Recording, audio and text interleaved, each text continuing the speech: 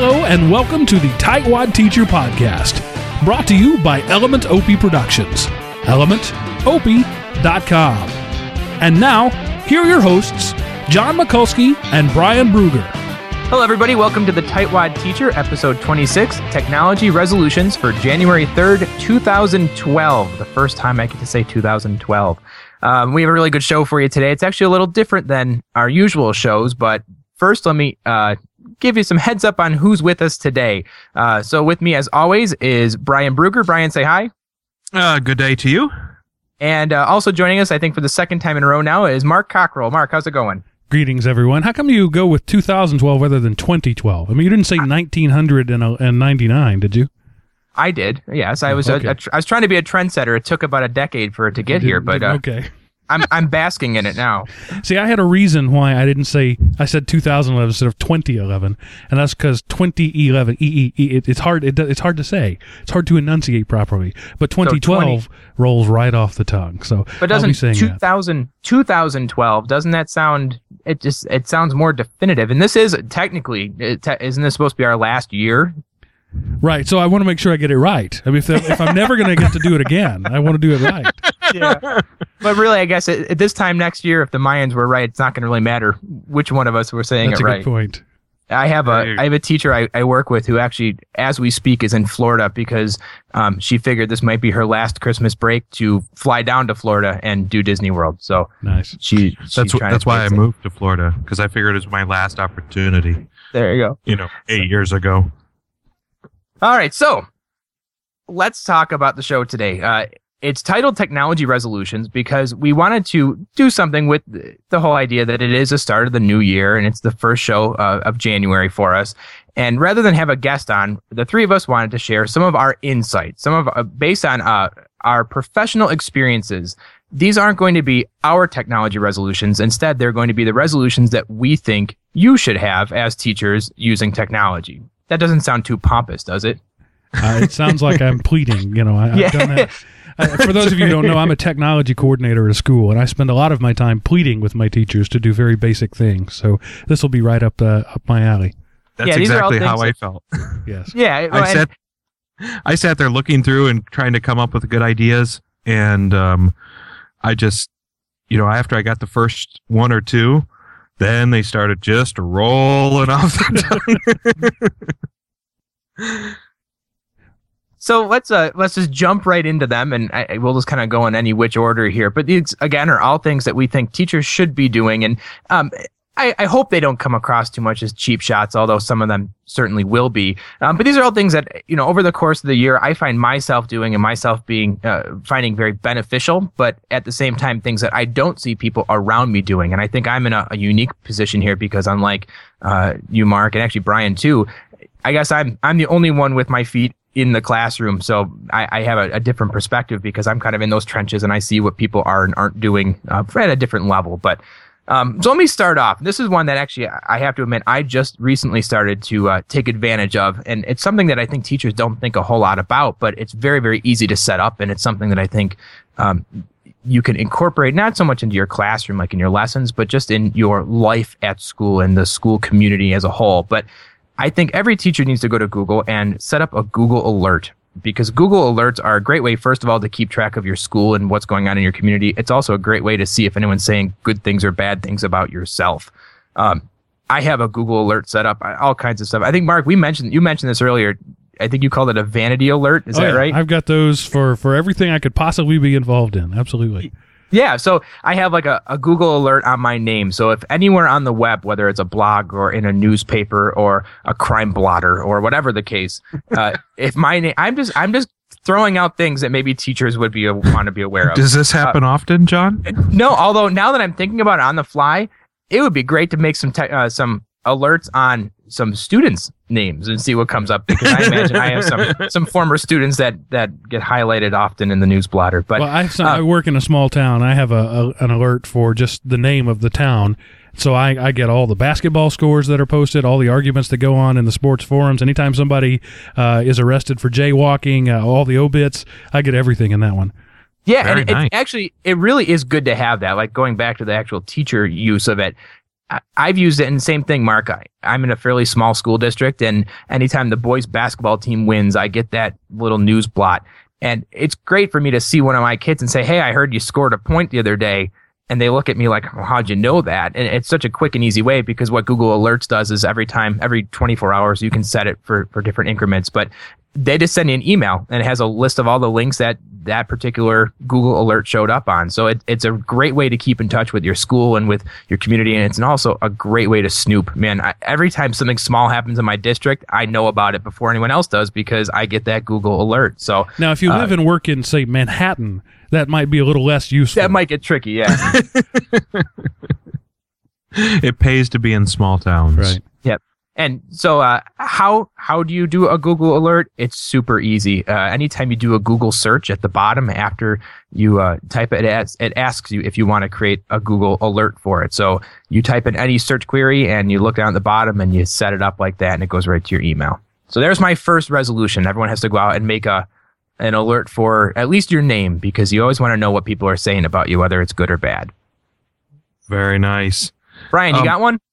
Yeah, my biggest thing that seems to be a recurring theme in every school or district that I've ever been in is passwords. You know, they're the one thing that we love to have, but we also love to hate. We want to have good passwords, but then we can never remember them. So we make them, you know, our children's names, or, you know, grandchildren's, or dogs, or this and that. And, you know, so the way I actually wrote it down is, you know, how safe are your passwords? You know, the ones that you keep under your keyboard, because, you know, we've all gone in, or, you know, seen a family member or another teacher, and you just kind of flip it up, and there you go. There's their password underneath the keyboard, or they've got a piece of paper when they ask for your password, you know, that they pull out from underneath the calendar on their desk, and here's the whole list of passwords and stuff. So I actually thought that I would try to help us with the passwords and the idea. There is a website, grc.com. And this guy is essentially, his name's Steve Gibson, and he's come up with a very, you know, simple way to describe passwords and what the difference between a good one and a bad one is, and so on and so forth. And he did such a good job with it. A local news station out in California picked up the story and describes, if you actually go to his website, which is grc.com/haystack, on that website, he's got a little link to an ABC7 news story, and in about 150 seconds, they talk to you in simple terms about passwords and what makes a good one, and why a longer password is better, and why it's not good to use your child's name or your dog's name, or, you know, things like that. And quite frankly, easy ways to remember, you know, create good passwords that are also easy to remember. Because it seems like we always have a million different passwords, and we can never remember A, what they are, or B, they're still incredibly simple. And so we just give them to anybody. I know my teachers love to do that. You know, oh, well, this is my password. You can just, you'll know it. It's fine. Right. Yeah, I always tell people, I don't want to know your password. Don't tell me. I'll hand them the keyboard and say, you know, you need to sign in for me. Oh, my password's Jim. No, I don't want to know that. Right. Exactly. Because if I know it, then something happens. You can come to me and say you knew my password. Exactly. I don't want to know it. I had a friend who had a great little algorithm. He had like 6 random characters. It was like AFQL9B. And the only thing that changed was the B. And so he had a Post-it note on his monitor that was whichever letter he was up to. So he'd have just a little Post-it note that said C. All right. And the next time it changed to D and to E. I think that's great because he knew what it meant. Nobody else would know what it meant. And he's got 26 iterations before he ever starts repeating. Right. Exactly. Although I remember this Haystack link, actually, I don't know, Brian, I don't think you were around for this yet. At one point, when Sean Keibel was still a tightwad teacher and not just a tightwad techer, I think this was actually his tech tip was this Haystack website. And I remember looking at it, and I put the typical password I use, because I do have that one default one. And it Sure. says that it can be cracked in under 3 seconds. So I thought, all right, I should probably change that. It wasn't Monkey, was it? No, that's actually Monkey is one of the top ones. Though. I know. Monkey password 123 or whatever. Jesus. But yep. But I one of his tech tips, which actually is a great idea, and it fits in with what you're talking about, Brian. If you take your regular password that you use for everything, and you add 1 or 2 random characters into it, like an asterisk or a quote sign or a comma, it exponentially makes it more difficult for people to crack. And that's always a kind of a neat idea. And I've started doing that too. Yep. I mean, take the password. I'm using the website right now to put in the password dog. And in an online attack scenario, they say it's going to take 18 seconds. Right. But if you take dog and put 3 periods behind it, it's now 1.36 years. Right, So, exactly. Because the key thing to remember there is the attacker doesn't know what's in those spaces. So you can fill them up with anything, and he has to guess randomly at everything to get there. Exactly. So something as simple as, make all your passwords at least 10 characters. And even if you did use an animal name and then you just put $ on the end in order to equal 10 characters, that would at least be easier.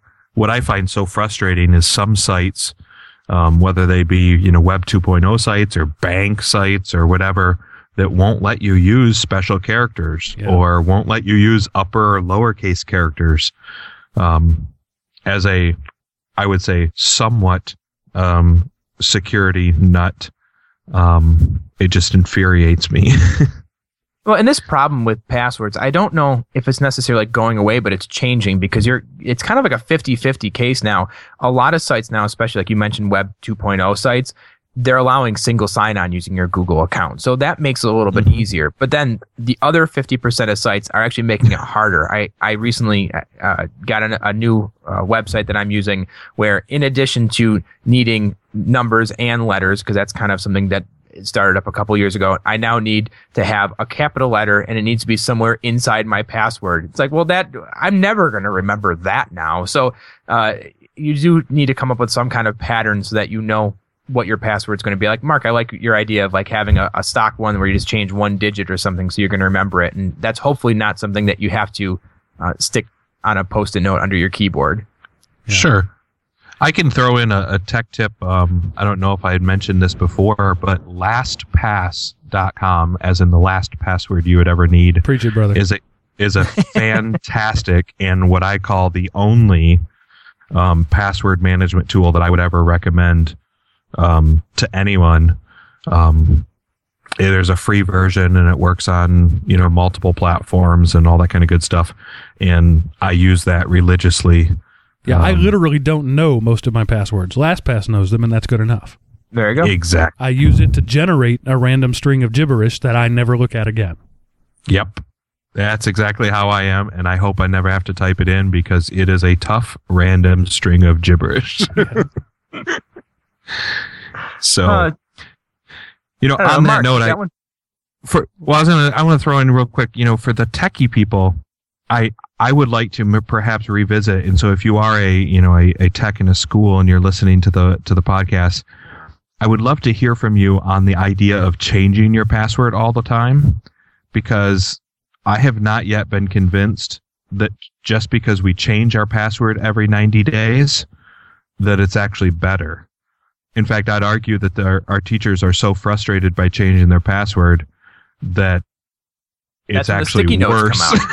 Yeah. Well, John, let me, or Brian, rather, let me answer that, because I'm one of those guys who has one of those policies, and I stand by that policy. I understand the logic of people saying, have one good password, it doesn't need to change, because the idea there is the only time it becomes important to change it is after it's been compromised. And so if you have a 90-day policy, you have to hope it doesn't get compromised on day one, because then they've got 89 days to do whatever they want. So I get that. But in my small school, I have seen too many times teachers give a password to that trusted student or to their child. It happens far too often. And so I make them change. We have a 9-week block schedule at my school, and they change it every 9 weeks. So 4 times a year they have to change it. They still think I'm a beast for doing that. But because the human element makes it too easy to give passwords away.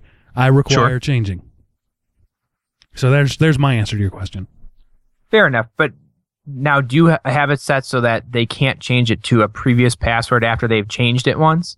It remembers 3 passwords. So they have to come up with 4 unique ones throughout the year. Now, and that's fair enough. What I know some of them do, right? They just change it 4 times. Right. That's what some of them do. They change it 4 times immediately to go right back, and I'm fine with that. Fair enough. If you're going to go to that effort, go for it. Right. Well, on that note, Mark, what else bugs you? I mean, what other resolutions do you have for your teachers? Well, I don't know what things are like in other schools, but I know what they're like in my school, and I will frequently be talking to a teacher about an unrelated problem, and they'll say, oh, by the way, the printer in the library hasn't worked since 1964. And I'm like, did anybody report that? Has anybody been? We have a help desk system, and there's nothing there about it. I never got an email about it or a phone call about it. And they always say, well, I just figured you knew. Don't figure they know, all right? It's better for a tech to get 7 or 8 requests about the same thing than to get none and for it to go months at a time. Now, let me fill that in a little farther. They don't want 7 or 8 from the same person via different media. Okay? Very nice. We don't need an email and a phone call and a note in our box and a mention as we walk down the hallway and Morse code. We don't need that. But if 7 people all make a help desk ticket, what I do is I chart the first one and the 6 others. I say duplicates of this number and close that ticket. And that's fine. I would much rather have that than have a problem go unnoticed for months because nobody bothered to mention it. The omniscient help desk problem. I can relate to that one most definitely in our school. Now, let me add tack on one extra little thing while we're on the topic of help desks, because again, as a teacher, this is something that I'm totally guilty of, and you're both going to roll your eyes at me. But teachers, if you're planning on using something, if you have a big project and you need there's some software or there's a website that you're not sure if it's blocked or not, don't wait until the period before to check, because all the help tickets in the world are not going to solve your problem if you need it in 6 minutes from the time that you call down there. And again, I'm speaking from experience because I do that all the time. I know that's a big thing that people always have against me is I'll say to one of my technology, trainers or whoever in the building, I was going to use this, but it's blocked. And he said, well, did you file a ticket? Well, no, I needed it last period. Right. And maybe that's just my nature, but it's not exactly the way to get things done. Let me give you the audience of your show is mostly teachers, sure. Maybe a few techs out there, but let me give you my analogy just so they understand what things are like. And Brian, you can tell me if it makes sense. It makes sense already. Totally ganged up on here. I realize that I'm now like. I'm in the middle. I'm literally in the middle in our Google Hangout. I have one techie on top of me, one below me, and I'm just getting smushed here. I know I'm getting myself set up for something. Hey, Go ahead, I'm Mark. just the producer, all right? You invited me to be a part of the show today. Ordinarily, I'm not so much.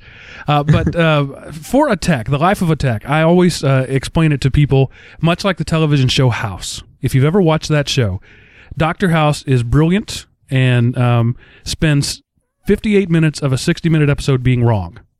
And then 2 minutes, he gets it right. Okay?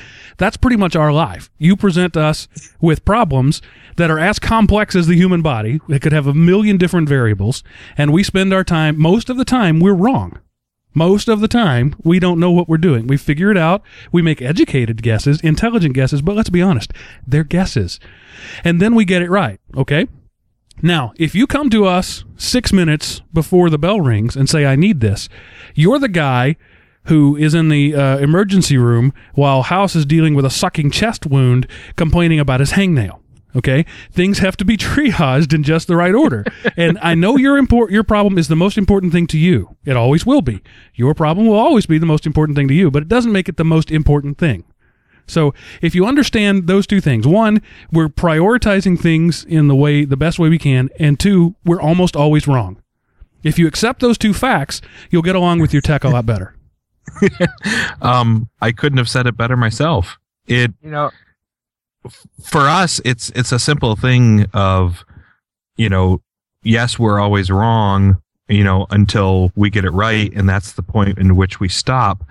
I kind of like to look at it as there's no such thing as a tech emergency. And if there was, it's probably power related, meaning, the power is out and now we have no access to technology, henceforth the emergency. Somewhere in the middle there, there can't be a tech emergency because it can't come to a resolution fast enough as emergency, would come to expect, I suppose. So when you get a call saying, I'm standing in front of my students and I'm trying to do XYZ, it's really difficult for us to come through and be that, 5-second hero as much as we really would love to. It just, the probability is extremely low that we will guess right the first time, and get it resolved for you that quickly. It's all a tough pill to swallow here, guys. I understand what you're saying, but when you're in the heat of the moment, they talk about, in teacher school, they talk about the teachable moment. And when I have that teachable moment and I have this great idea and I remember this thing I saw on a website and I go there and it's blocked. Like, now what do I do? So I understand where you're coming from, but I'm going to just reemphasize that part about how you're usually wrong, and then we can move on from there. And I'm totally okay with admitting that, because it humanizes us. We are not. Oftentimes, teachers look at tech as some sort of wizard because we understand the black box and you don't. But the fact is, the reality is, all of us, no matter what our profession, spend more time being wrong than we do being right. Yeah, that brings me to one of my statements. As teachers and as techs and as people in life in general, be willing to fail. Because I can, speaking for myself and knowing you guys, we are willing to fail, and we do fail. And as teachers, I think there's this concept that, like you said, Mark, that we're wizards and that we just know all these things. Well, that knowledge comes from, trial and error and failing at things along the process, along the way. And that me failing in front of students has happened many, many times. And I think that our students really appreciate us being people, not just robots where everything goes perfectly right, and they can relate to us when things don't work perfectly. Now, with that said, though, as far as teachers go and using technology, and everyone can think of one of these people that they work with, where anytime you put them in front of a computer to do anything, no matter how trivial or no matter how in-depth that task may be, their immediate answer is, "Oh, I'm no good at this stuff. I don't understand this. The kids know more than I do." And Brian, I agree with you. Like you said, it's okay to fail. It's okay to try something and fail. It's not okay to take that out and just say, well, I'm not good at this stuff. I don't like this stuff. So that's, I think, another good resolution is if you're one of those people who you hear it all the time, and I don't even want to say it's from the older teachers, because it isn't always the case. I mean, there's that misconception that the older teachers, the more veteran teachers are the ones that are afraid of technology, and that's not always true. But if you're one of those teachers who right away always say things like, oh, the kids know how to do this more than I do, or the kids know how to do this and they teach me everything, make it a point to fix that, because that's actually not always the best way to do things, especially if you're looking to use these, tools or using technology to enhance your lesson. It's kind of weird, because in that case, then it's almost like you're putting the kids in control, and that's always a terrible runaway train. Here's an analogy I came up with years ago about that. Is technology is the only situation where we consider that okay. It is, absolutely. And if I were a 47-year-old CEO of a Fortune 500 company, and I said, I just don't understand how internal plumbing works, and that whole going to the bathroom thing is too hard. I'm just going to sit here in my own crap for the rest of the day. We would not accept that. But a guy who says, I don't know how to send an email, I'm just going to have my secretary do that, we're totally fine with that.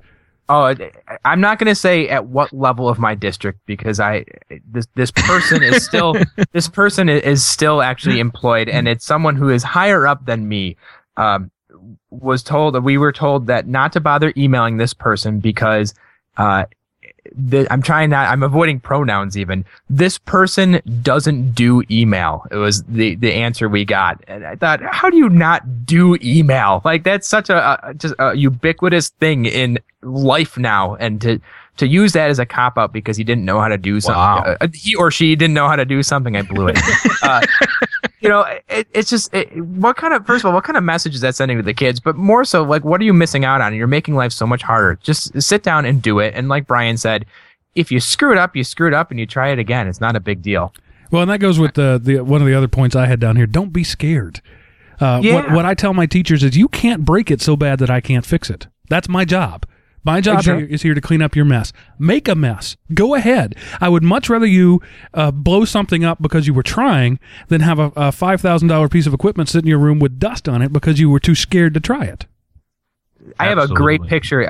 Over the last summer, I was at a conference in New York City, and I had a chance to listen to him speak, but then also meet Adam Bello, who does EduTecher, which is a great blog, and he's just all over the place. But he had a great picture he had actually taken while he was at one of the schools in his district of a brand new smart board, or I don't know if it was an InterWrite or one of those, like a interactive whiteboard mounted on the wall, and in front of it someone had taken an old school projector, and they were using the projector to project overheads onto the smart board. And it's like, that's just so bad. Like, it was such an atrocity to see something like that useful being used in such an archaic way. But yeah, someone was scared to plug it in and try it out. I actually had a teacher recently fill out a ticket that said my projector bulb is out. Okay, I keep spares of those on hand, not a problem. In between classes, I grabbed a bulb off the shelf and went into her classroom, and the projector was on and working. And I said, I don't understand. I thought it was out. She said, no, my overhead where I write my transparencies, that bulb is out. And I simply closed the door and walked away. Yeah, it was out 20 years ago. Stop using it. Yeah. I simply said, I don't deal with those. Maybe try the librarian. Right. Wow. Nice. I will have to say, only because I heard Mark just refer to a projector lamp as a bulb, I'm going to draw one of my pet peeves of learning the basic setup in your classroom, some basic troubleshooting steps. We actually have smart boards in our classroom, and they have projectors that project an image onto the smart board coming from a computer or a document camera and things like that. But the easy answer, whenever something goes wrong with any of those devices from the teacher is, my smart board is broken. And by smart board, they mean computer connected to this system, the document camera connected to the system, the projector connected to the system, and also the actual smart board connected to this system. And so, number one, technology will fail at some point if you're using it. And number two, learn some basic troubleshooting. Again, speaking for myself when we're talking to teachers and stuff, but as techs, we want to help you so that you're able to help yourself in some of these situations, because sometimes it really is just a small thing that you can resolve and get back rolling and everything. So we love to help you, kind of enter our world, if you will, for a little while. And learning those basic troubleshooting things, it helps us because then we show up with the right tools and the right stuff to help you. But B, it might avoid even calling us, and you could be back in business and your emergency is not an emergency anymore. So learning the different parts of, the technology and rebooting is always a good option. Some of those basic troubleshooting steps are things that will help you become a better teacher, because it'll take away some of the fear. It will help you get back and functioning again. Let me throw in also on top of that, Brian, knowing the correct terminology for things too, like the lingo. And I get that a lot of it people are intimidated by, but it drives me crazy when people don't know even just the very basic, terminology for what's on a computer or parts of a computer. Good example, last year we started implementing a netbook project, a one-to-one netbook computing, one-to-one computing initiative at our school. And I sat in a meeting one day with an administrator. And again, I will try to avoid pronouns, even though I didn't do a very good job of that last time. And this person in the course of like the hour was actually referred to the netbook once. Half the time he or she referred to the netbook as a lap book, and then later on it just switched to a net top. So she had no idea. He or she, darn it, he or she had no idea what this thing was. Didn't even know the basic generic name for it. And it makes it harder to follow, especially like Brian said with like troubleshooting. But it also just makes it difficult to understand the basics, what's going on with it. So that's another thing. I don't know if that even counts as a resolution. That's more of just my pet peeve. Just a comment on that. This isn't about you being a tech. We don't expect you to be a tech. You're a teacher. This is about learning enough of a vocabulary to help us troubleshoot your problem. And that's really what it comes to, because the what we need as techs is data. The more information you can give us, the better. Don't ever think you're giving us too much information. That's not possible. I've had people go so far as to write down the DLL error messages on Windows. That doesn't always help me, but I'm glad they did it, because the trouble ticket system we use has two fields: has short description and long description. Short description helps with that triage thing I was talking about. But oftentimes I'll get short description computer, long description doesn't work. And so that means now I can't work on solving your problem until I contact you. So it has to be an email or a phone call. And if you're teaching class, then that's no good. And a lot of these things I can fix remotely, right? I can tap into your computer. I can move the cursor behind the scenes without you knowing it. I can work my wizardry there. But if I don't have any information, I can't do that. I have to wait until your conference period and go see you and ask you what the problem is, and then try to fix it. So it will behoove you to learn a little bit of the information and provide as much data as possible. And it's just something you need for life now. It's not something that's just school or just professional. Even in your outside life, you need to know these things just so that you can communicate. It's another part of our language now. There's actually a really good YouTube video, and it's from a couple years ago now. I'll find the link and stick it in the notes, where someone went out. I don't know what, I want to say it was maybe Firefox, maybe someone from Mozilla, but someone went out and just randomly polled 50 people that were on the street wandering around, and all they said was, "What is a browser?" And then filmed their answers, and their answers are just downright comical, because no one had any idea what a browser was, even though everybody uses it. But it really goes to show how little people know about the things they use every single day. Yeah, don't point at the box and call that the CPU. Right, exactly. I would say along with that, I notice that a lot of teachers and users in general are afraid to admit that they don't know. And from my perspective, if you're asking to, what is this, or how do I better understand this, or what are the details? And to me, I'm more excited that you're interested in learning than I am frustrated that you don't know. Because, we all started at a point where we didn't understand what computers were, or email was new to us, or these projector things, we had to learn, what the parts were and how they functioned. We've all been there, to varying degrees that we can remember that. But if you're willing to learn and want to learn, that is so much more encouraging than I just don't care and I can never learn this, or the embarrassment of not knowing what's going on. Mm-hmm. And there's no reason to be embarrassed, because you wouldn't walk up to a plumber and ask him to recite Maslow's hierarchy of needs to you. It's not in his realm of expertise. I don't expect you to know anything, really, but I do expect you to at least try. Sure. Or at least want to know what's going to affect you, or what's going to be helpful for you, The analogy I like to give to my teachers about describing what the issue is and giving the best, supporting evidence and data for the issue is, think of a student who walks up to your desk and goes, "I don't get it," and how that just infuriates you as a teacher, because I don't get it. As a teacher, I would just be like, "I'm sorry." Right. And of course, send them back to the desk. The very next thing is, what don't you get? I've got to get more information. Exactly. And that process is exactly what we as techs are dealing with, with the teachers.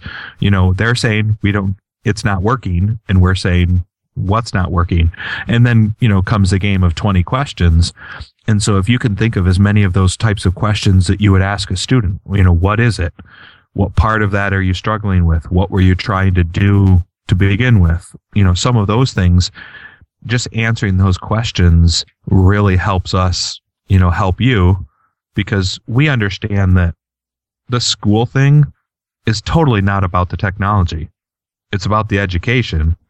And so all we need to do is get the technology tool working again so that you can do the education thing the way you need to. Right on. All right. You want to move on here? I feel really bad. I'm feeling guilty because now this really is turning into just like a bash everybody that's not the three of us conversation. Have you noticed that? It's constructive criticism. It is. It's very constructive. And now we're not going to have a single listener to our show. Yeah. My next resolution is please do not unsubscribe to our podcast because of this. No, okay. On that note, we can do fun stories. I feel like even all the stories that kind of lead up to these resolutions, aren't they just going to offend more people? Well, here's a story then. Go ahead. I was working a help desk at a previous job, and we had, the one caller that always called us all the time, and, typically it was for small things, and, they weren't necessarily major issues. But for the teachers who are afraid to call and think, that I have the worst issues going on, I received a call one day at the help desk, and the caller on the other end of the line just started shouting. I couldn't even understand what they were saying. And there were curse words involved. There was a lot of hostility, if you will, coming from the other end of the line. And my first thing was, I don't even know what we're talking about. I had no data. I had nothing to go on. Well, long story, she goes through and we calm her down and find out what happened. And she was a person who actually did take matters into her own hand. The projector said that it was overheating. And so she took a thing of canned air and sprayed it directly on the projector lamp, which subsequently exploded. Well, in exploding, there's chemicals and things like that, gases in the projector lamp, and there's an accelerant in the canned air. It shot flames out, and if you can picture, this teacher had, the 80s Aquanet bangs and everything. It shot flames out and actually burned her hair. And this is the best story ever. And, on our side, I'm hearing the story after I finally got her calmed down. And I really couldn't contain myself. I was trying to be nice and polite, and I'm just imagining, because I knew her personally, and I'm imagining the look on her face and, the way she's describing this to me and everything. And ever since she was aglow. Yes.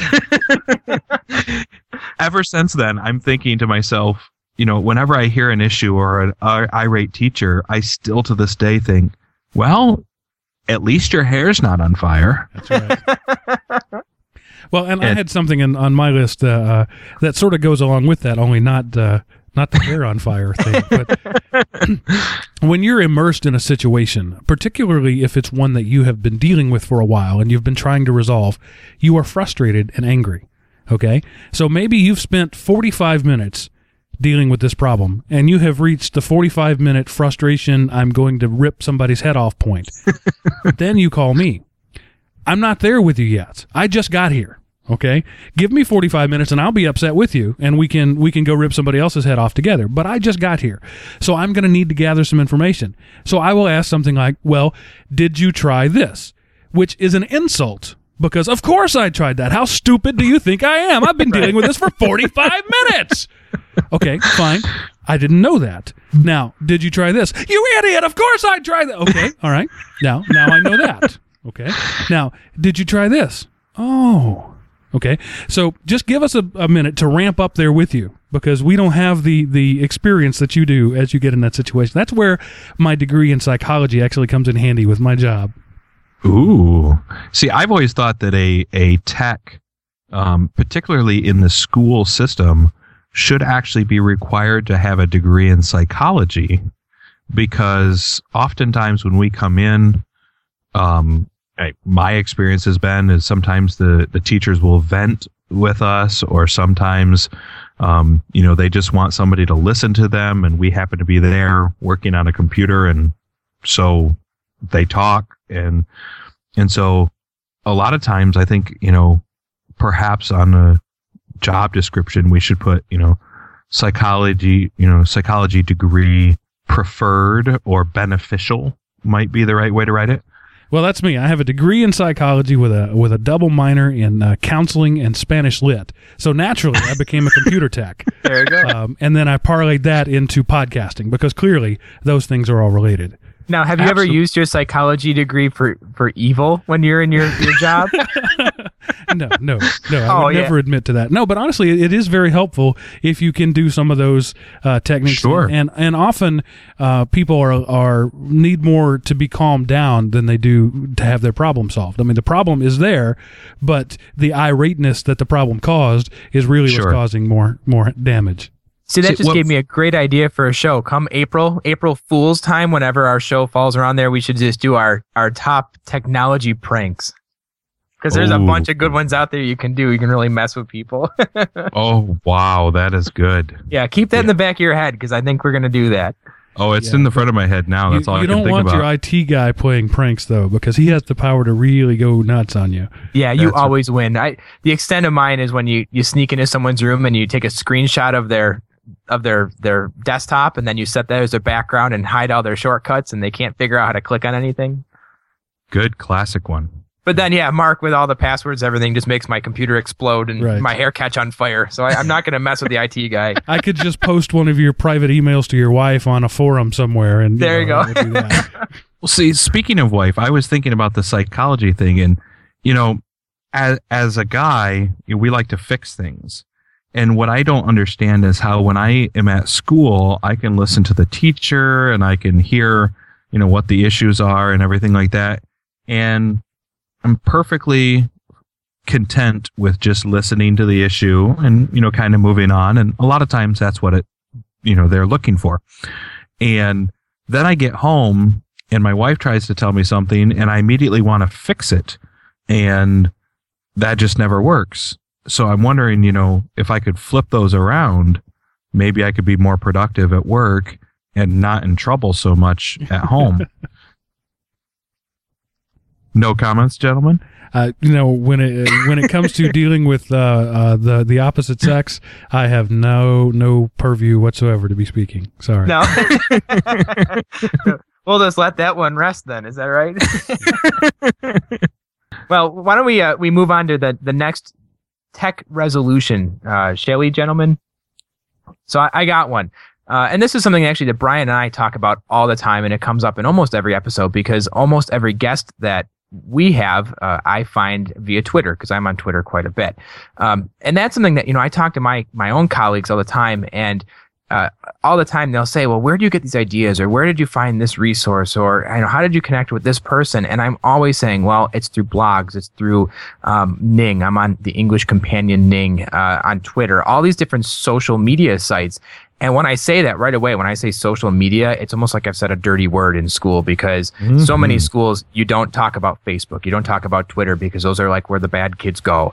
And people still have that misconception that that's a bad thing. So I think my final biggest resolution that any teacher should do, if they haven't already, is get on and start a Twitter and start your own blog or start a Ning, because really what those things do is they start your own little personal community. I mean, the big catchphrase is your PLN, your professional learning network. And we've had guests on in the past that have talked about those, but it's real, and it really does help you, and it really does generate some great stimulating ideas that you can use. And amazing to me that teachers haven't really embraced, or some teachers, I should say, haven't really embraced that yet.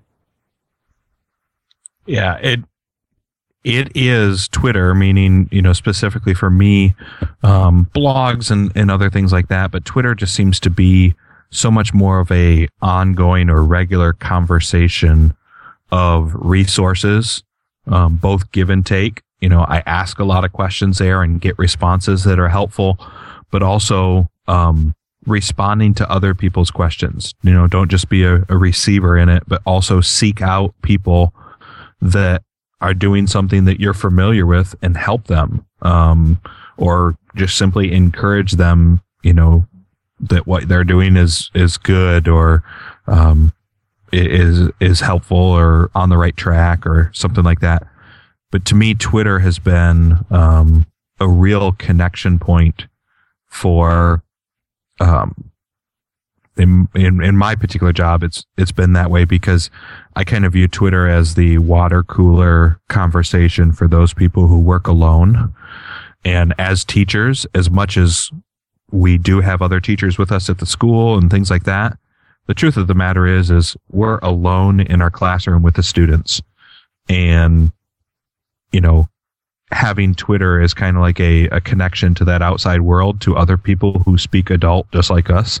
And so it's a great connection point. Oh, totally. Actually, I just recently, speaking of connection points, I was contacted through a chain of different people that we knew, mutual friends and whatnot.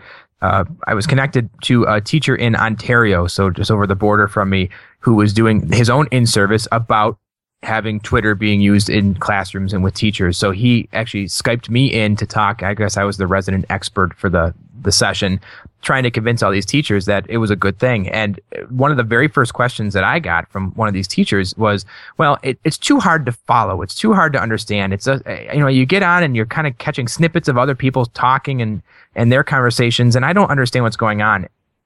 And that's true. And the analogy that I used was, going on Twitter, especially when you're following a bunch of people, it's kind of like eavesdropping in a crowded room, because you're hearing little snippets of everything. But Sure. What's going to happen is most of that stuff is going to go over your head, and most of that stuff is completely irrelevant to you. But there's that one little conversation that you pick up on, and it's extremely beneficial. Again, think about you're standing in a busy bus station, and you're hearing little bits of people talking and little pieces of cell phone conversations, one side of the conversation.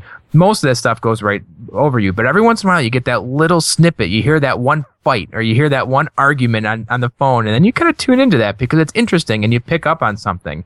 And that's a good way to explain Twitter, I think, in my opinion. So did you just call the millions of Twitter users eavesdroppers and voyeurs? I think you did. Myself included. And I'm proud of it because I'm trying to recruit more people into the club. Yeah, there's nothing wrong with a little Twitter eavesdropping. I like that. And the other piece too, and actually this is if you are a little intimidated, this is a good way to look at it. You don't even need a Twitter account to take advantage of it, because one of the things that's really cropped up over the last couple of years that's huge are the use of hashtags, because what that basically does is it filters out some of that noise, and it gives you a really focused conversation that you could be tuning into. So there's a bunch of links to them. If you just Google it, it'll come right up. But there's all kinds of hashtags that you can be using. There's the EdChat hashtag, and actually our very first guest on the show was Shelly Terrell, who is one of the moderators for it. But EdChat is a great place to go, and anything that's on that EdChat hashtag are all conversations, are all tweets that people send out that are specific to education. Or there is one for EdTech. The EdTech hashtag is the same idea, but it's more focused on Web 2.0 tools and technology and those kinds of things. And you don't even need an account to go look at those things. You could basically use it as a little mini blog stream in a sense. You can go on, you can look for that hashtag and kind of follow that conversation. It makes it a little bit easier and more focused to get some benefit out of that. Absolutely. With all of those ideas, here's my next resolution. Pick one thing. One simple thing, doesn't matter what that one thing is, but pick one thing to try and then do that very well and just, kind of put all the other ideas on the back burner. Once you kind of get that one, that one lesson, that one piece of software, that one connection, whatever it is, just do that one, do it well, and then slowly add things. Because when you look at adding, I need to now blog, I need to use Twitter, I need to use Ning, I need to, all of the great, links and resources, from previous podcasts that we've talked to and different guests have brought up. That's overwhelming. That's just a lot of stuff.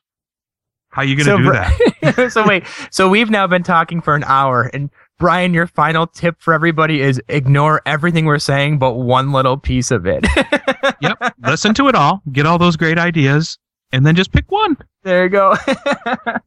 Now, I believe what he's saying is one professional development tool, and podcasting is clearly the one that he would recommend above all. There you go. Absolutely. Is there anything else? No, I mean, but it is. It's one of those things, and I guess I can speak for myself because we didn't start off the show in that cliche, like, what's your resolution for the year, Brian, kind of thing that, people typically bring up at this time. But in the past, like every year, I do make a resolution, and it's always something small, and it's that one step forward and something I wanted to do. And it's not always technology, but one year I told myself I was going to learn how to play a few songs on the piano for the following Christmas. And it's something that's small. It's a small step forward that you want to do. And you look at it as your professional life. In your professional life as a teacher, whether it's technology related or not, make yourself a resolution, that one thing that you think you should be doing or you should be trying. Pick that one and try. And then go back and do everything else that we said. Absolutely. You can't forget the go back and try, because once you get that one thing down, now you're going to go, oh, wait, I can do another one thing. Right. And before you know it, you're a full-on, teacher nerd just like us. Hey, watch who you're calling a nerd. I go by geek. I consider these affectionate terms. Yes, fair enough. All right, well, I think that hits all my big resolutions, the biggest pet peeves I have. Do we have any parting words, Brian or Mark? Anything that we missed out on? I think that's good. The last bit would be, make sure you update your software if you use a computer. The last nerd request. There you go. Keep it updated. All right, well, I guess that about does it for this show. Next week, let's talk about next week real quick before we get to the context. I'm actually excited about this one, as I am with all of them, I guess. But next week, we're going to be joined by the CEO of Sprigeo.com. And Sprigeo is actually a great website, especially for teachers and school districts that are looking to help fight cyberbullying and bullying and those kinds of issues that they have in their school. So we'll be talking with him. His name is Joe Brazis, and he'll be on back, I guess, our regular format next week. If any of you are going to come back and listen to us after we just told you all the bad things that you do all year long. No. We told them things that other people do, and they should feel good about themselves because they don't. There we go. We were singing to the choir. Is that right? Right. Right. Well, and if you are angry at any of the things that we said, Brian, tell them how they can contact you. I was just going to say, if you're angry at anything that we said, or you have a comment or a question, or would like an opportunity to rebuttal, the best way to get a hold of the best way to get a hold of us is to actually contact John. The way to do that would be, of course, the Element OP website. So if you go to elementop.com and /tightwad teacher, you can see all of our contact information there. But we would like to point out a couple new things. Number one is the new Element OP mobile app, and that is available on Android. And are we still in the waiting stages? We are. We're waiting for me to get a Mac. I can't upload it without a Mac, so I don't have access to one. So I'm going to have to wait until I go back to school, where I know a couple people who have Macs. So we're still waiting for the iOS app, but that will be coming soon for sometime before the end of civilization. I'm pretty sure we'll have it up there. Well, that means we're down to the last year. Right. So for people like Sean and other, Mac lovers, they can have their iOS apps too. Other ways, of course, we mentioned Twitter, so you can find John at John Mikulski. You can find me at Bruger. And you can also find our Tightwad teacher group is at elementop/Tightwad teacher. And you can also find Mark is at Mark Cockrell. Yep, that's me. And of course, Facebook.com/elementop is not quite there yet. So, or for our Tightwad teacher stuff, you can go to elementop.com or Facebook.com/elementop. Excuse me. And phone 559 I am OP. You sounded so excited to be doing those, Brian. You really did. I feel like I'm stumbling over them today. Well, the list has actually gotten shorter over the last couple episodes. It's been nice. So, all right. Well, I guess that about does it for this episode. Gentlemen, have a good New Year's, huh? Thank you, sir.